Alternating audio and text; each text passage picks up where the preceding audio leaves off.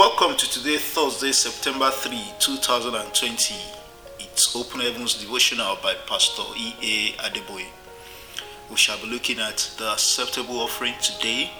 Proverbs chapter 15 verse 8 is our memory verse. The sacrifice of the wicked is an abomination to the Lord, but the prayer of the upright is his delight.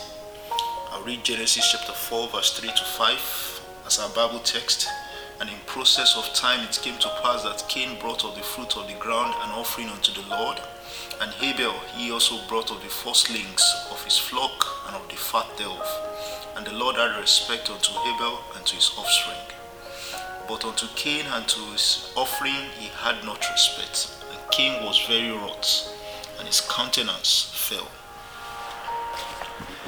It is only a beggar who would not consider the status of whoever is giving him or her gifts. He or she just collects alms from whoever, whenever. God is not a beggar. He accepts gifts only from his children and rejects the process of cheating, embezzlement, and the like. The fact that money lands in the offering bag or church account does not mean it has been accepted by God. Genesis chapter 4 verse 4 to 5 says, And the Lord had respect unto Abel and to his offering, but unto Cain and to his offering he had no respect.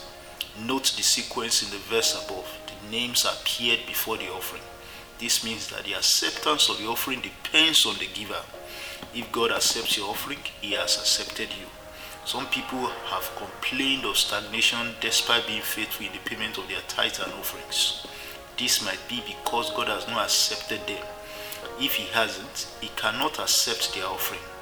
In 2 Corinthians chapter 8 verse 1 to 5, Paul asked the Macedonian church to give themselves to God first before giving to the man of God. That is the only acceptable offering, one that is offered after the giver has given his life to Christ.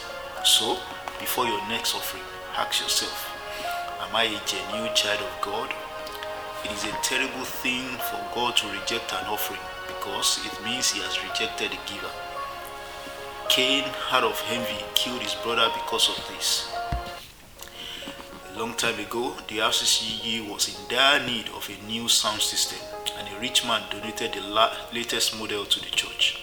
While I was still rejoicing about this, I heard God say, tell him to take the gift back. I don't want it. The man left in sorrow, knowing God had rejected him.